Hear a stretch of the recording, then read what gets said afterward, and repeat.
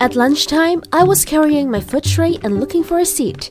Can I sit here? Nope, go away. Oh gosh, whenever I wanted to sit down at any table, they immediately left or used their backpacks to block the chairs. Seeing the cheerleaders happily chatting made me envious. If only I was a beautiful blondie. Hi, I'm Juliet. I'm 17. In my high school, everyone looked up to and considered cheerleaders as the beauty standard. So, in order to maintain my place in the team, I had to follow lots of strict appearance rules set forth by Anna and Ruby, the captain of the team. For us, looks were very important. Being considered ugly was like a death sentence. One day, while I was practicing, suddenly Anna and Ruby approached me, right in front of the team. They expelled me. Sorry, Juliet, your appearance was no longer suitable for being a cheerleader. Yeah, we've decided to replace you with Mina, the beautiful new transferred blondie. While I was still in shock, the members turned their gazes towards me. They whispered and even made sarcastic comments. She looks pathetic. I always know she doesn't belong. I was so embarrassed that I could only burst into tears and left. The days after that were terrible. Mina became the center of attention and I was the complete opposite. After I was excluded from the cheerleading squad, the other students started seeing me as a loser. No one wanted to be my friend. That day during math class, instead of studying, I stared at Mina. Indeed, she is really beautiful. If only my lips were a bit thicker, my chin were smaller, and my hair was blonde like her. I don't remember how much time I spent looking at Mina's profile pictures. I even printed them out and cut out the pretty parts like her lips, chin, and hair and pasted them on my photo. Looking good, actually. That's it! I must achieve that perfect look. So, when summer vacation started, I secretly took all my savings to an underground plastic surgery clinic. They agreed to pump my lips and fix my nose at a very cheap price and didn't require a guardian. After 4 hours of surgery, I came home with my face covered in bandages and pain that pierced my bones. When Mom found out about that, she was enraged. But since everything had already happened, what choice did she have? A few weeks later, I started removing the bandages. My heart was filled with hope for a beautiful appearance, but when the last layer of bandage was removed, OMG! My lips were swollen and my nose was completely deviated to one side. I hugged my disfigured face and burst into tears. I hated myself even more. I locked myself in my room and ate as a way to relieve stress. But you know, that was so wrong. It made my body gain weight uncontrollably. Seeing my poor condition, Mom promised to help me fix my face. But before that, she took me to see a therapist. After a few counseling sessions, she advised me to attend a group session every day of the week. There are people in the same situation as you. Please share with them. You'll feel better. Although I didn't want to meet stranger with my hideous face, with the encouragement of my mom, I agreed to participate. The first day of the group session, I was extremely shy. I just sat in a corner and listened to other stories.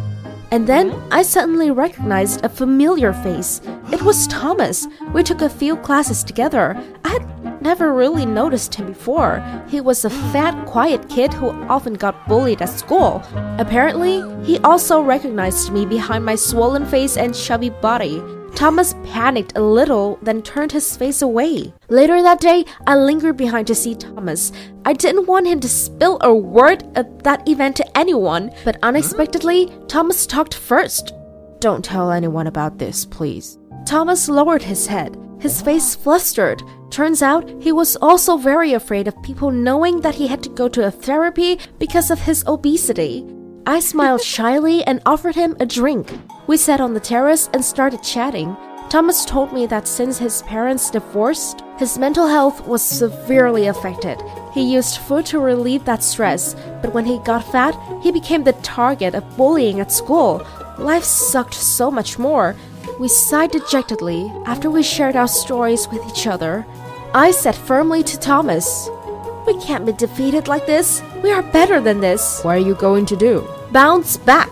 Having said that, we made a plan to lose weight together. Thomas was skeptical at first, but upon my persuasion, he agreed. From that day on, we diligently jogged, went to the gym, and followed a strict diet. We also supported each other when the other wanted to give up. Thanks to that, our bond was strong. We promised that on Thomas's birthday, we'd celebrate together to reward ourselves for all our hard work. 1 month passed. After my mom made an appointment with the hospital, I finally fixed my face. In addition to my weight loss, I was finally slim and fit again. I should have been happy about it, but things didn't turn out well for Thomas. Despite all that hard work, his appearance didn't change significantly, which made Thomas very disappointed. It's okay, Thomas. Let's keep trying. No, just leave me alone. I understand you're frustrated, but please don't get mad at me. No, you don't understand. We're different. You could destroy your body to look like another girl, but I'm not as dumb. His words broke my heart. I immediately left. From that day on, we stopped talking to each other. As the new semester began, I returned to school in my best looks. All the students were in awe and flocked to me. Thomas was still the same though, still alone. I really wanted to make up with him, but since I was still angry about his insult, I decided to wait for him to apologize first. One day, I was having lunch at the canteen when suddenly Anna and Ruby came to see me. They cheerfully invited me to join their party that weekend. I was going to refuse because that day was also Thomas's birthday. As planned, we would celebrate together. When I turned my eyes to Thomas, he was listening to our conversation, but he seemed very indifferent. In my anger, I spoke loudly. Sure, I'll come. I already had a plan, but yours sound way better. After hearing that, Thomas left. Boo-hoo. The day of the party, while everyone was having fun, I just sat in a corner and thought about Thomas. Strangely enough, I missed him.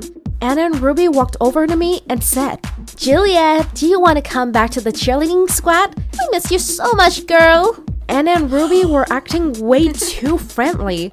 What about Mina? Who cares? Blonde is out of fashion now. Yeah, we'll kick her out to make room for you.